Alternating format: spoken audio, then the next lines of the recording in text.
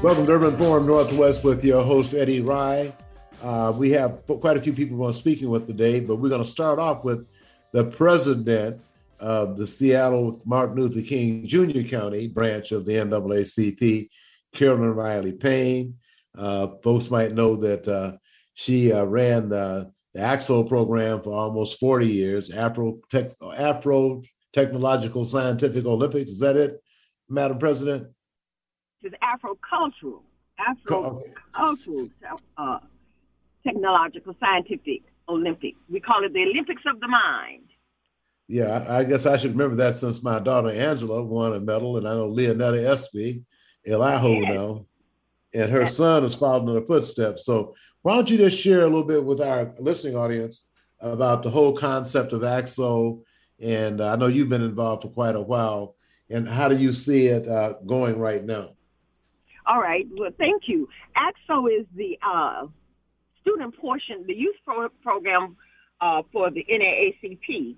And what it is the academic Olympics. Is 32 categories in which students can compete. And the reason AXO was started by Vernon Jarrett is because we wanted to give our students, African-American youth, an opportunity to showcase their talent in other areas other than the sports and give it the same type of recognition that the sports candidates get. And so we give out medals. It's a national program. We give out gold, silver, and bronze medals. When funds allow, we give out scholarships, etc.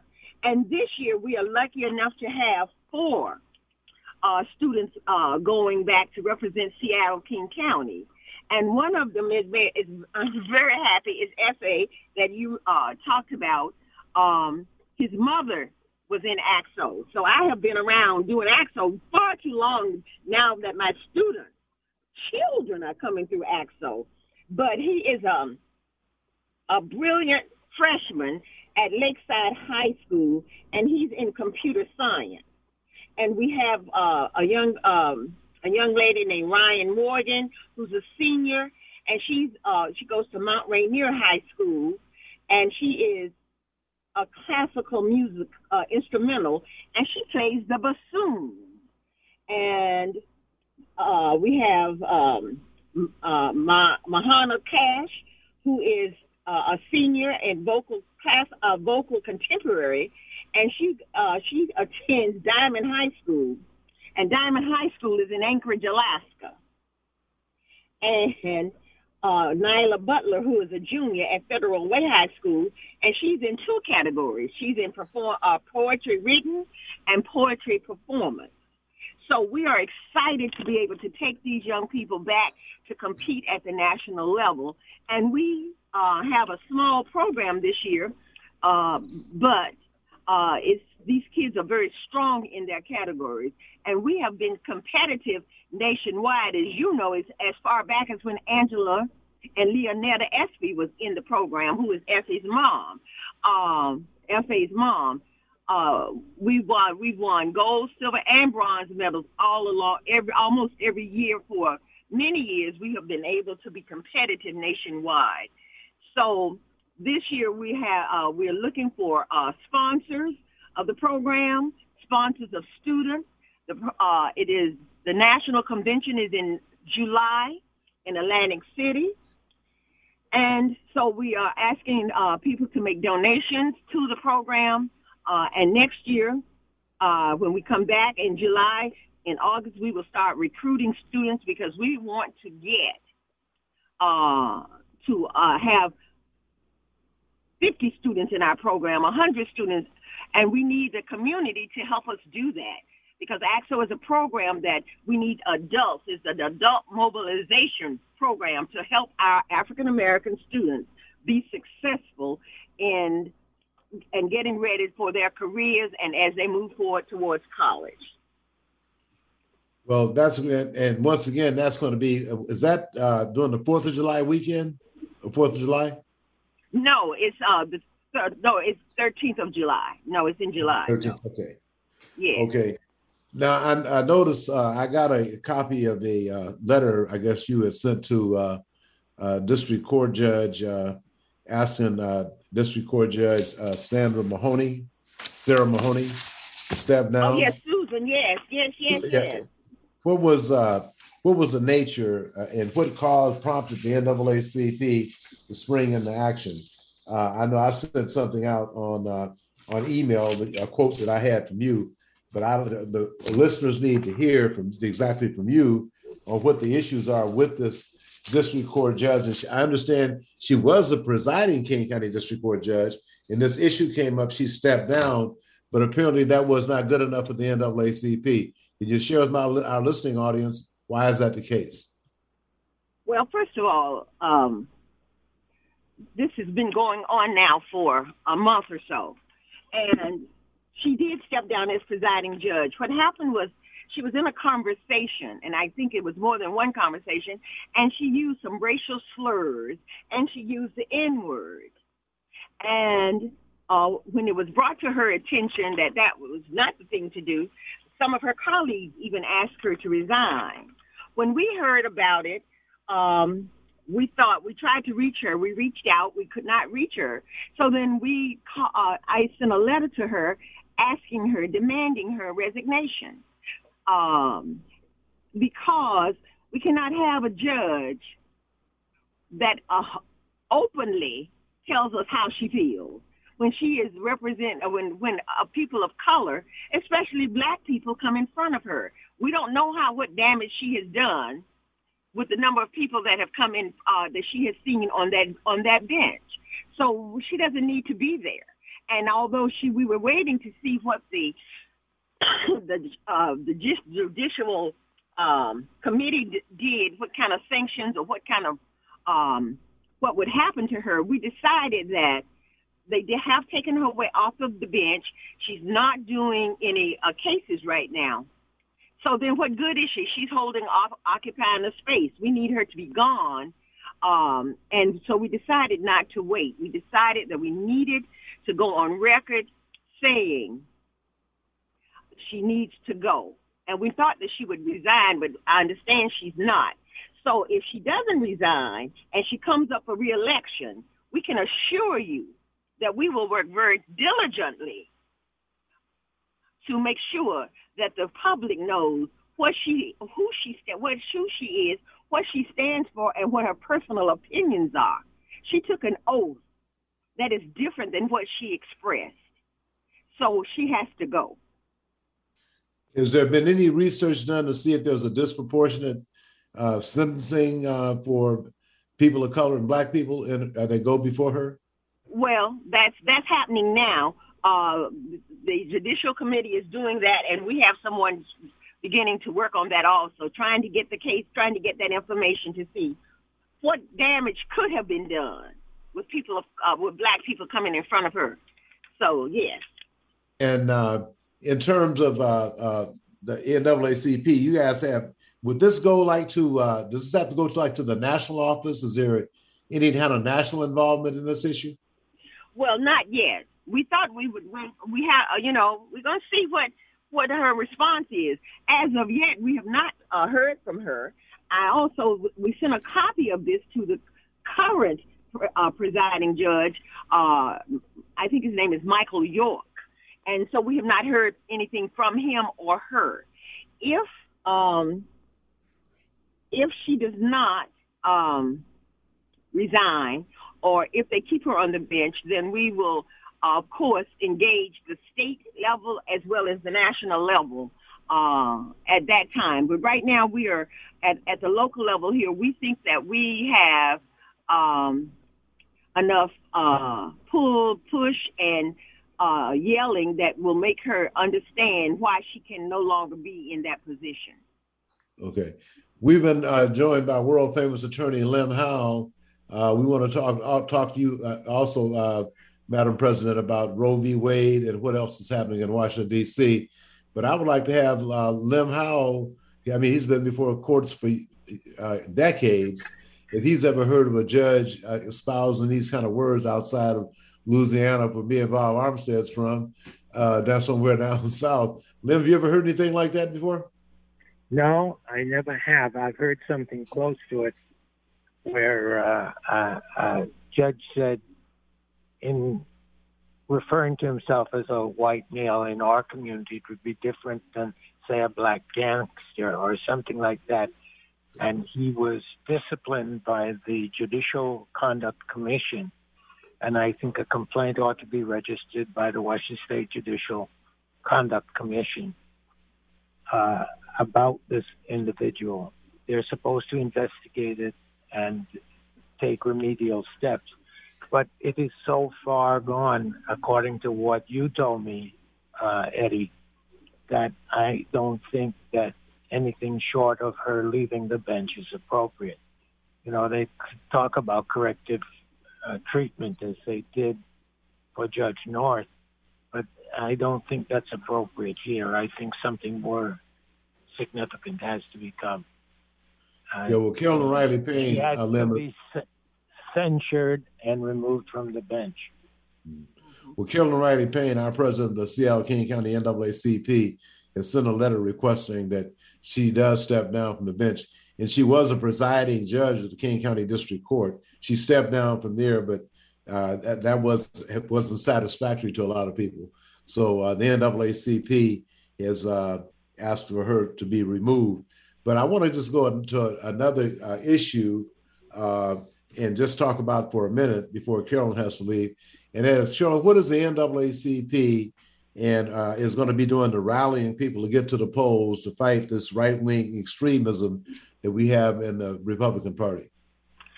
Oh, well, Eddie, we are going, hello, Lim. Lim Howard is one of our life members.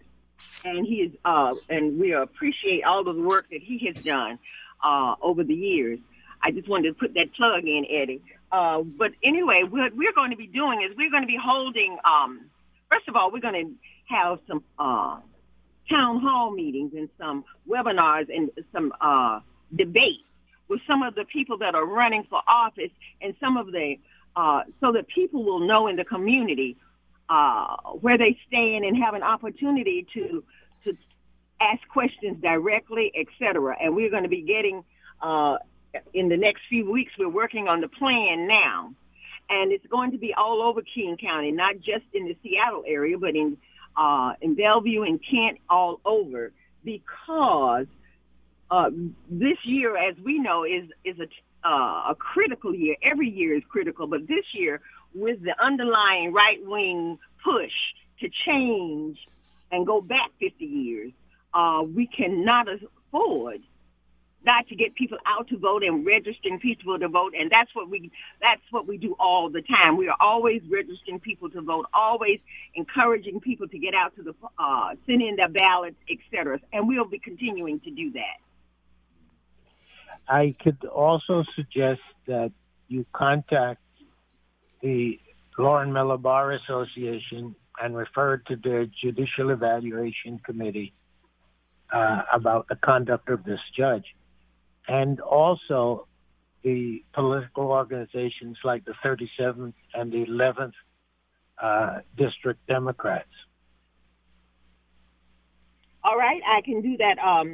We have been in touch with Lauren Miller Bar Association on some other issues.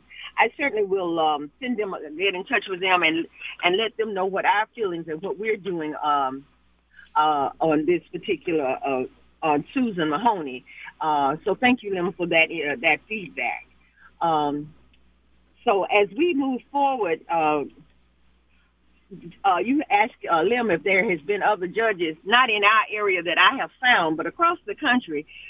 People are now judges have forgotten, I think. And there have been judges in Denver, in Colorado, I think, and back east, in several judges that have been removed from the bench or asked to leave the bench because of their racist slurs and comments they've made. And they are elected officers. We realize that. And that's why if Judge Mahoney does not resign, we will be actively getting out the vote for people to understand. Well, not only that, we have elected officials. We have a mayor that ought to comment on it, and we have members of the Metropolitan Council, the Metropolitan council and members of the city council that ought to be contacted. We, as you say, get the word out to all of them. There are elected officials, and they should comment on it. But and I think some of them have, but I think that there needs to be a collective effort of all of us to make sure that to send the message, and the message would be sent loud and clear that you cannot. The community will not stand for it, and especially the African American community. That is what we're trying to make sure that we get the word out, so that the African American community can stand up, send a letter yourself, call, do whatever it is you need to do, so that they will know that it is unacceptable. And she has a lot of, she meaning Judge Mahoney. Although she stepped down from the presiding judge, and I understand she said that this was she was sorry or whatever. That's fine. She has if she's going to be a public figure running for office, she has a lot of mending to do, a lot of healing to do, in order for her to be effective in any position in public life that she goes in. I want to switch the subject to DC and ask you and Lim both the revelations that's coming out and all the tapes and stuff. Apparently, Lim, how no matter what Kevin McCarthy or the Republicans say on tape about trying to overthrow the United States government, it doesn't seem to have any effect on their base. What about that? Yeah. Do you know something? When the Supreme Court gutted the Voting Rights Act, the 1965 Voting Rights Act, that sent a big message, because even the Chief Justice Roberts did that. But then when the Voting Rights Act was always affirmed and reintroduced under every president, and then for the Supreme Court to have done what they did, and now they can't even get it past the Senate. The House has passed it, but the Senate hasn't passed it. Voting rights are crucial. People died fighting for the right to vote, and I'm really upset. But let's face it, people refuse to realize that Trump and his minions committed treason. They tried to overthrow the government by use of force, and that is treasonous. And everybody, I remember in the old days, back in the 40s and 50s, a book that said, "None dare call it treason." It is treason. And the sooner we wake up to that fact, the better it is. And I don't know what the hell is the matter with Garland. What is he waiting for? All of those people should be behind bars by now. I don't know what Trump does. It's right out in the open, and everybody overlooks it. When he calls and asks for more votes, if that isn't trying to overthrow the election, then what is? That's right out there. The fact that it's out there does not make it any less serious than if it was hidden. But the damn fool put it out there, and therefore he ought to be convicted with his own words. And I don't understand what the hesitancy is with Garland not starting an investigation and prosecuting Trump. But not only Trump, this guy that from the Justice Department, the Assistant Justice Department, who wrote and talked to them, and they had false impersonating state electors. That's outrageous. That's treason. Why are they not moving? And then their threats to school board members and their threats to local officials, those are actionable criminal activity that ought to be prosecuted. And I think if we don't wake up and insist that our law enforcement officials do something about this, then we'll become lawless. Well, Lim, I want to tell you, Bob Armstead's on the line. He filed a complaint, well-documented complaint. As a matter of fact, Adam Smith sent a letter to Christian Clark, the Assistant Attorney General for Civil Rights. asking her, based upon the documentation that was presented in the complaint to the DOJ, that she investigated. Well, they took that complaint, discrimination against African Americans in Washington State, and sent it to the Department of Transportation. So, we have some very serious problems. Matter of fact, I'm going to send you a copy of Congressman Adam Smith's letter. I talked to Congresswoman Maxine Waters, and it sounds as though she is fed up with the DOJ as well. She didn't have very many kind words to say, but I think Garland is costing us immensely, because by his lack of action, it's causing a lot of Black folks to become disengaged, and that we can't afford to have that happen with the MAGA crowd ready to take over all these states and rig the next election for Donald Trump. So, Carolyn, is the NAACP doing anything to fight against this thing? Yes, the National is very active. We're not necessarily doing anything directly at the state or local level. However, the National is fighting every day, pushing back and fighting hard. And I think that what we need to do as a community, locally and statewide, is that we are going to have to speak up. We have to now. We can no longer let this go. It is embarrassing to not have a Civil Voters' Rights Act. If you can't pass that in 2022, then people can do what they did on January the 6th. And none of them go to jail. None of them. We need to, like Lim said, we need to call it what it is, and call it treason, and call and insist, and have a surge to call it out and ask for action. I mean, I don't understand it either. Why the people are not in jail that were there for January 6th. And I don't know what the magic is in Donald Trump.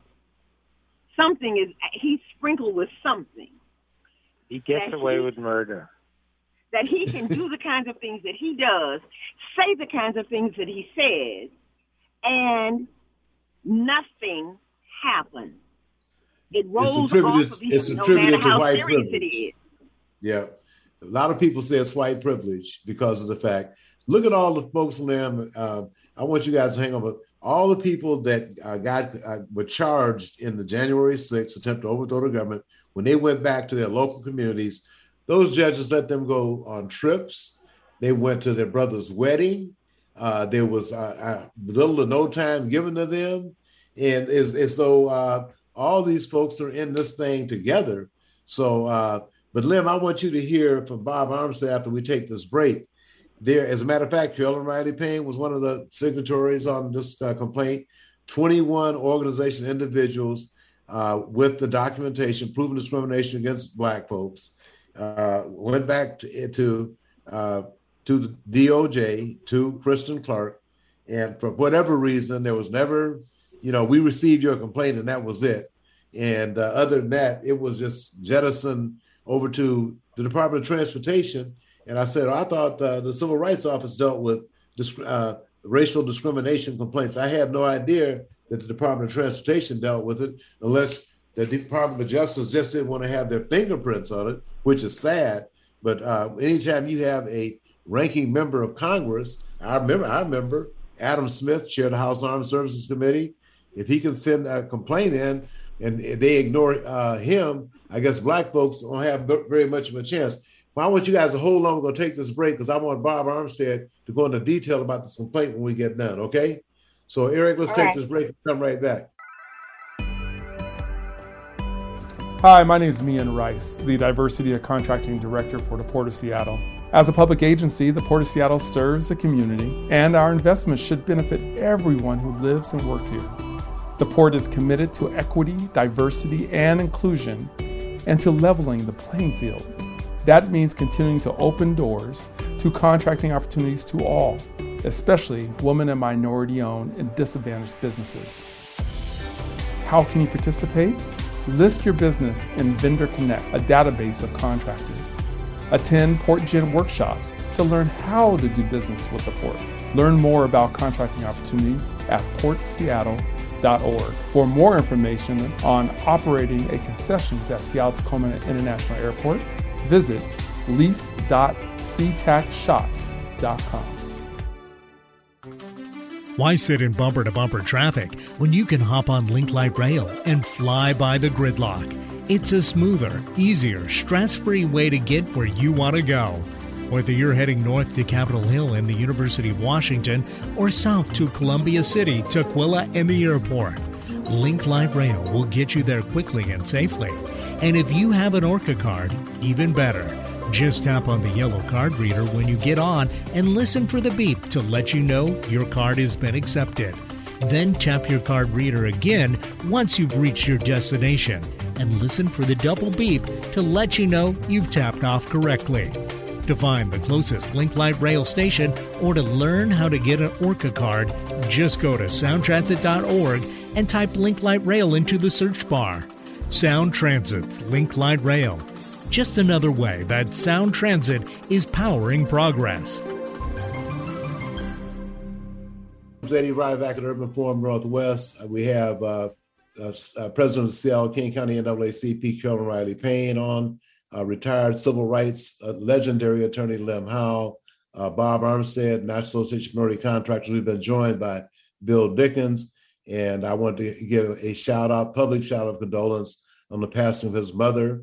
I'm glad he's on today, but he'll be leaving town soon to take care of that family business.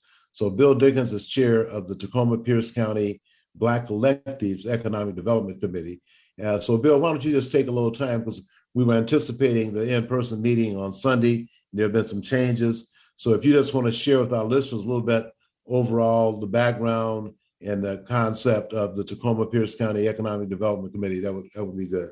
Eddie, and first of all, thank you for your words of comfort and condolences to me in the loss of my mother.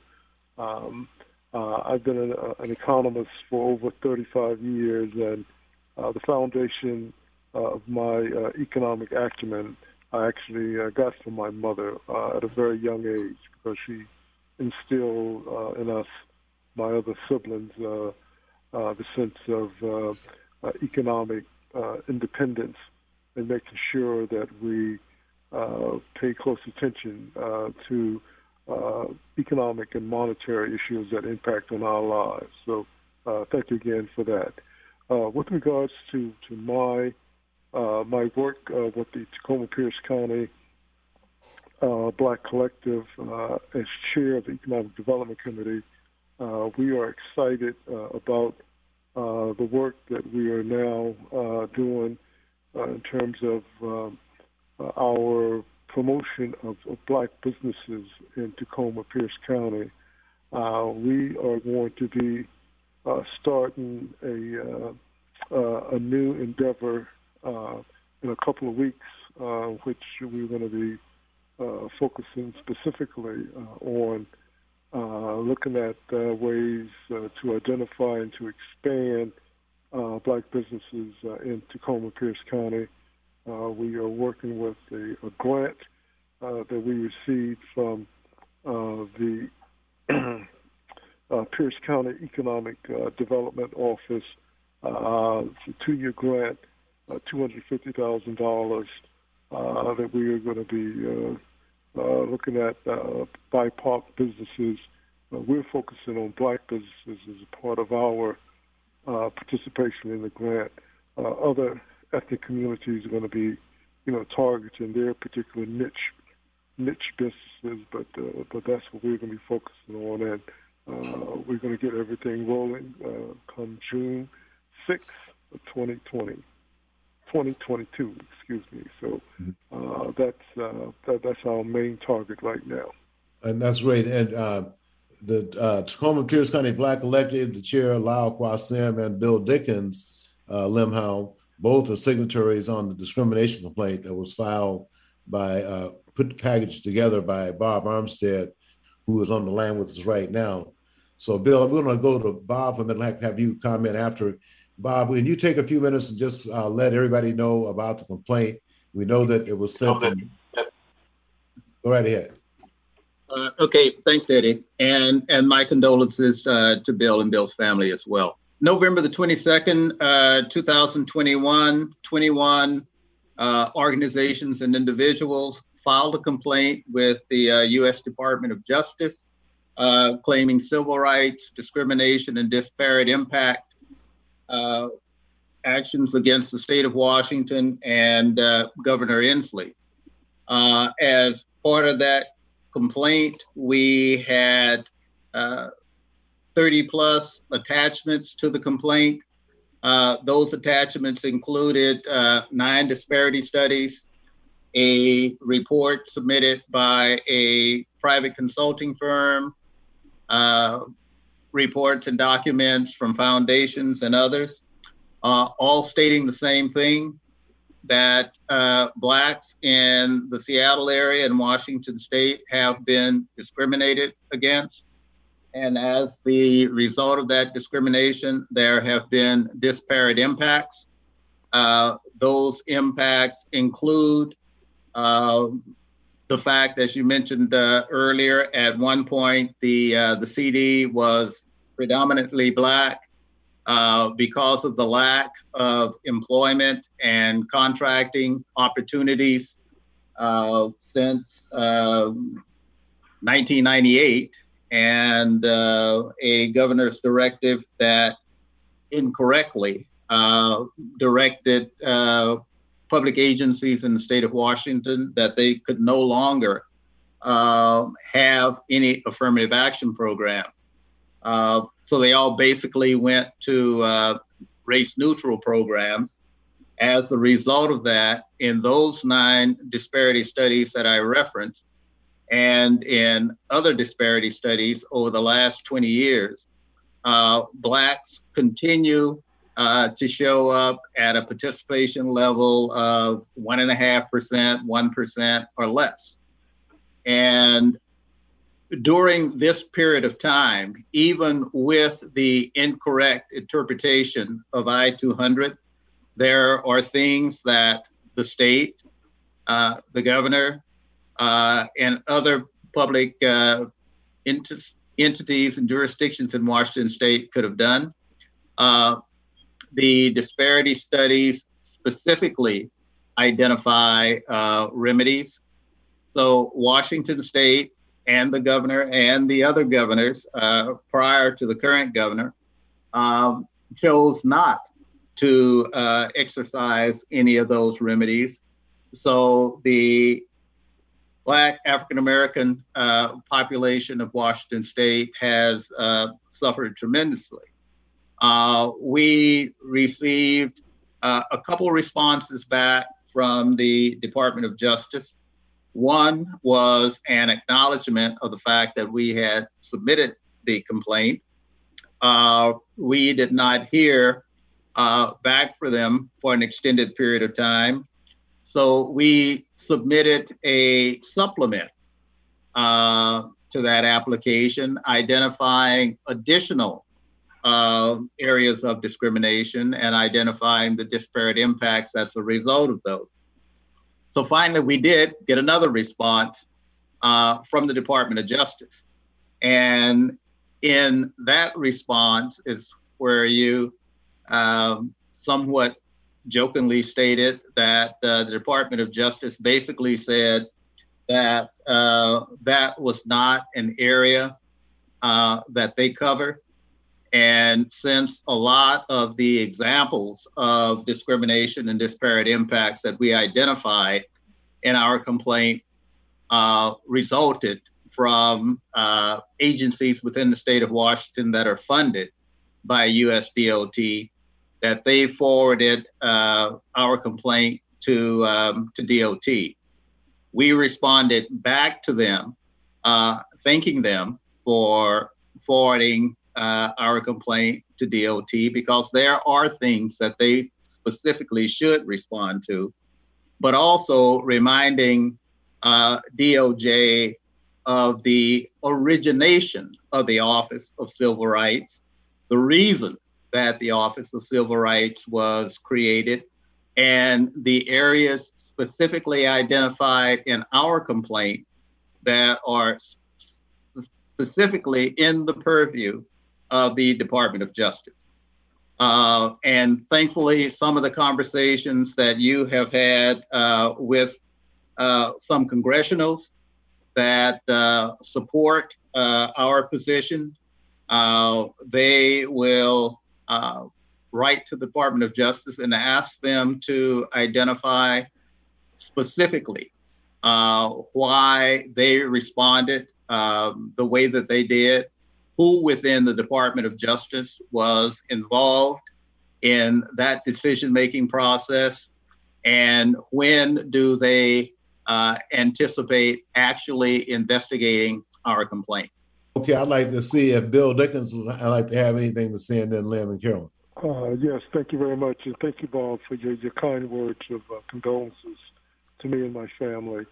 I am always thrilled and happy to hear Bob articulate these issues about discrimination and inequities in Washington State labor markets and the business market as well, because it's actually something that's long overdue. We all know that change comes through agitation first, and we can see the fruit of that agitation that has been spearheaded by people like Bob Armstead. What I would just like to add as a footnote is that there is another element with regards to the agitation for reducing discrimination and inequities here in our state that has come through the banking sector and specifically through the Federal Reserve Board, which has now launched a new initiative in terms of requiring banks to also promote and being in compliance with reducing and eliminating discriminatory practices that impact negatively on people of color across the country and in our state.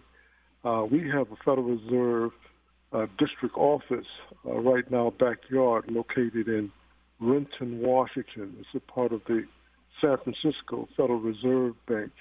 And that particular Federal Reserve district office in Renton is responsible for carrying out the Federal Reserve Board's mandate in making sure that our banking sector is going to come in compliance with doing the type of things that Bob just articulated. And finally, there's great news. A couple of days ago, the first black woman was confirmed by the U.S. Senate to be a governor of the Federal Reserve Board. Her name is Lisa Cook, who's an economist colleague of mine. And I was happy that she finally got the Senate confirmation, even though, Eddie, it required a tiebreaker from Vice President Kamala Harris. So she got in 51 to 50. All 50 people who voted against her were Republicans. She did not get not one Republican support and vote. But thankfully, the Democrats had the majority, and Vice President Harris did the right thing. So now Governor Cook is the first black female governor of the Federal Reserve Board, and she will continue to make sure that the banking system is held accountable and responsible in removing discriminatory practices in money, banking, and credit markets in this country and in our state. That's good news, Chairman Bill. That's real good news. I want to see if Lim or Carolyn has a comment on that. Eddie, I'm glad the Black Collective in Tacoma is doing what it's doing, and I'm impressed with the follow-up. But I can't comment on the contents because I have not seen the paperwork. But I think it was very good that they were low-keyed and thanked the Justice Department for having received it, but pointed out how the DOJ has jurisdiction. That was very wise. And I hope something comes of it, because they were just passing the buck onto DOD, but saying that that they had jurisdiction. There may be a lot of overlapping jurisdictions, but I think you should follow up with DOJ. I think the approach is right. If they say, but we don't have jurisdiction, yes, you do. Here's what the law says. That's good. They are being represented by which lawyer is representing them at the Black Collective? Well, no, this is this complaint was the complaint filed by Bob Armstead. Yeah, he's a lawyer down there. No, he's Bill is an economist. And was just talking about that's what I thought you said. That yeah, I thought I was listening to him, and he said for 30 years he's been an economist. But right. But you have to have a lawyer follow up on it, on the complaint. Okay, so that's two separate issues, though. One is a complaint, and one is the Federal Reserve he was referring to. No, but Bill I understand. I understand the thing, but you were talking about the complaint. Mm-hmm. I was dealing with the complaint rather than the economic aspect of it. Okay. And I'm wondering, do you have a lawyer following up on that? Well, we're going to send you a copy of it and see how your time was. Eddie, I'm retired. I don't. Some lawyers call me from time to time and we talk about things, but I don't have. I'm what they call emeritus now. I'm a has-been. All right. Okay. Well, look, we're gonna have to go out. Bill, do you have any closing remarks? Yes. I just wanted to just assure Liam that Black people never retire. Retirement is really a euphemism for just working in another area. I can assure you that the Black Collective, as Eddie and Bob know, we do have several attorneys who also participate in our meetings, and there will be individuals that will be able to provide commentary when the need arises on issues like what our colleague Bob was referring to. So you'll be hearing more from those attorneys at the Black Collective at a future date. So just swing by and you'll see. Okay, well, look, I want to thank Bill Dickens, Bob Armstead, Attorney Lim Howell, NAACP, Seattle Kane County President Carolyn Riley Payne. Thank you all very much. You're welcome to hang around because Miss Kathy Wilmore from Fathers and Sons Together having a big event on the 19th. The 21st. They've been doing some positive things about bringing families together. And this week, on the 21st, is going to be dedicated to a conversation about gun violence. So, Eric, we're going to take a break and come back with Miss Kathy after this. Hi, my name is Mian Rice, the Diversity and Contracting Director for the Port of Seattle. As a public agency, the Port of Seattle serves the community, and our investments should benefit everyone who lives and works here. The Port is committed to equity, diversity, and inclusion, and to leveling the playing field. That means continuing to open doors to contracting opportunities to all, especially women and minority-owned and disadvantaged businesses. How can you participate? List your business in Vendor Connect, a database of contractors. Attend PortGen workshops to learn how to do business with the Port. Learn more about contracting opportunities at portseattle.org. For more information on operating a concessions at Seattle-Tacoma International Airport, visit lease.ctacshops.com. Why sit in bumper-to-bumper traffic when you can hop on Link Light Rail and fly by the gridlock? It's a smoother, easier, stress-free way to get where you want to go. Whether you're heading north to Capitol Hill and the University of Washington or south to Columbia City, Tukwila, and the airport, Link Light Rail will get you there quickly and safely. And if you have an ORCA card, even better. Just tap on the yellow card reader when you get on and listen for the beep to let you know your card has been accepted. Then tap your card reader again once you've reached your destination and listen for the double beep to let you know you've tapped off correctly. To find the closest Link Light Rail station or to learn how to get an ORCA card, just go to soundtransit.org and type Link Light Rail into the search bar. Sound Transit's Link Light Rail. Just another way that Sound Transit is powering progress. Eddie Ryan back here in Forum Northwest. Before we go to Miss Kathy Wilmore for Fathers and Sons Together, we got Carolyn Riley Payne, President of Seattle NAACP, has an announcement. So does Bob Armstead with the National Association of Minority Contractors. Go ahead, Carolyn.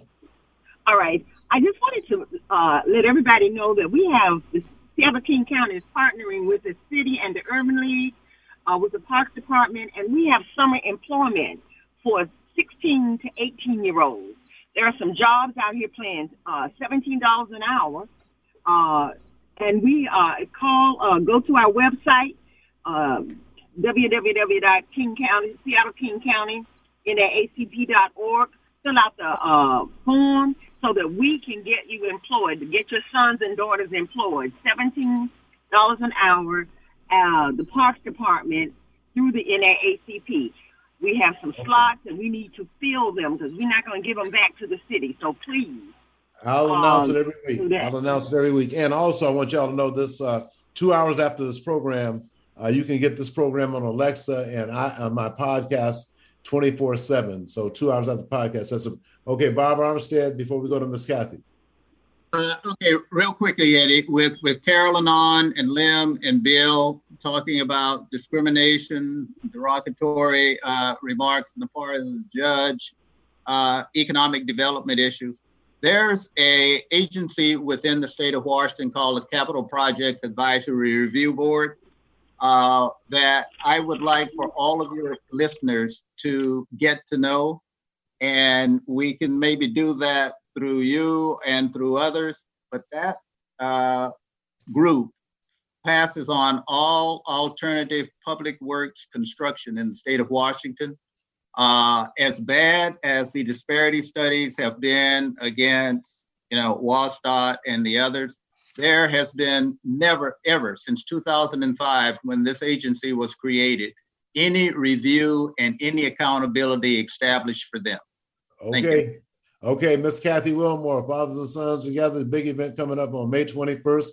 We'll announce it again next week. I'll put the flyer on my Facebook page to make sure you get equal time. So go right ahead, ma'am. Well, thank you so much, Mr. Eddie Wright, for allowing us to join this exciting panel to announce our event and on your show. Our organization name is called Fathers and Sons Together. We established ourselves in 2011. We've been doing this work for 11 years in various communities. Fathers and Sons Together is all about building relationships within our families, our fathers, our sons, our mothers, and our daughters. On Saturday, May 21st, we will be hosting our annual barbershop Chat, Chew, and Play. We call it that because not only do we have the finest barbers coming out to cut, we say come out, for the haircut, but stay for the conversations. We know historical values of what the barbershop embodies for our community. So it's taking those beautiful conversations that are inside the barbershop into the community. So we have a host of barbers that will be cutting, and we have phenomenal panelists that will be sharing in an open conversation, powerful conversations that will be youth-led and family-led conversations. Our focus this year is all on gun violence and restorative resolutions. So we will be dealing with a lot of, our focus is to help heal those families that have been affected by gun violence. And looking at this whole gun violence issue a little bit deeper. How do we save ourselves? What are the services that are needed in our communities to support those families that have been affected by gun violence? And how do we save our sons and our daughters from the effects of gun violence? So the panel will be shared with Chief Adrian Diaz, from the Seattle Police Department. Beloved Office Detective Cookie will be there. Seattle Police Department Officer Aaron Lucas is one of our barbers. He'll be volunteering and doing cuts and joining in on those conversations, along with mothers and other community members that will also be sharing in this powerful conversation. So we are looking forward to seeing everyone out there on Saturday, May 21st at the Rainier Beach Community Center Plaza. This is an outdoor event, so you'll see us out on Rainier and Henderson. Come out and join us, get a cut, and stay for the conversation. Of course, there'll be food, music, activities for the kids, and a lot of resources. And now you have flyers out. Is there a website, any other kind of information that my listeners can access? Yes, our website, it's a little long, but check us out. It's FAST, like slow, but fast. And then fathersandsonstogether.org. So again, our website is called FAST, fathersandsonstogether.org. Check us out there and you'll learn more about our event and able to register there. Or if you would like to join us, feel free to give me a call. My number is 206-228-6460. Again, that's 206-228-6460. And what other activities you guys have going on during the year? This year is going to be an exciting year. We will be doing a music for change, a walk for change, overnight father and son camp, along with, just conversations, youth conversations, family conversations.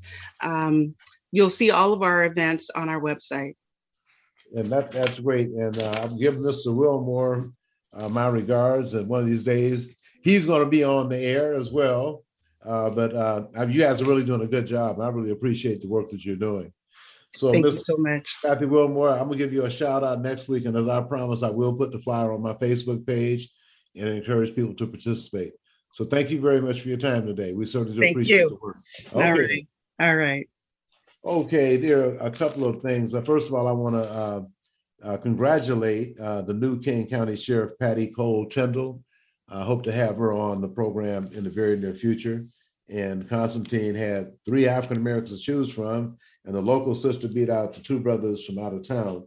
Also, a lot of things are going on, and I want to thank everybody that provided condolences, words of that uplifted me and my family, and memorializing my brother Jerry last Saturday at Holgate Street Church of Christ. I want to thank the eulogists, my longtime friend, Reverend Greg Alex, Minister Jimmy Hurd, the shepherd of the house at Holgate Street Church of Christ, was very, very instrumental in helping us organize everything. And to that end, I'm going to say that next week, a guy I grew up with is by the name of Ed James. He will have his memorial service next Friday, the 20th at 12 noon at New Beginnings Christian Fellowship. And then the Johnson family, Keith Johnson, he was funeralized March 18th. Everybody know Terry Johnson, Dr. Anita Johnson Connell, Gina, Keith, Greg. So, and then the point of Black history, the gentleman by the name of Willie Dunn passed away. He was a business guy, was involved in real estate and stuff.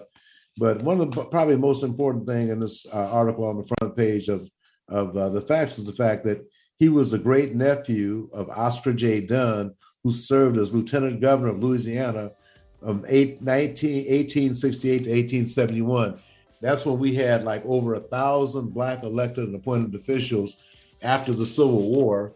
But then along came the first Donald Trump and turned the Ku Klux Klan loose and ran the Black folks out of town. And I also want to take this opportunity to thank Port of Seattle's Diversity Contracting Office, the City of Seattle's Purchasing and Construction Service Office, Sound Transit's Office of Civil Rights, Diversity and Inclusion. I want to thank Lem Howe, Bob Armstead, Kathy Wilmore, and also Carolyn Riley Payne and Bill Dickens for their time today. So this is Eddie Rye. I'll be talking to you next week. Now, 2 hours after this program, you can get it on Alexa, on the podcast for the rest of the week. So have y'all have a blessed weekend, and we'll talk to you later.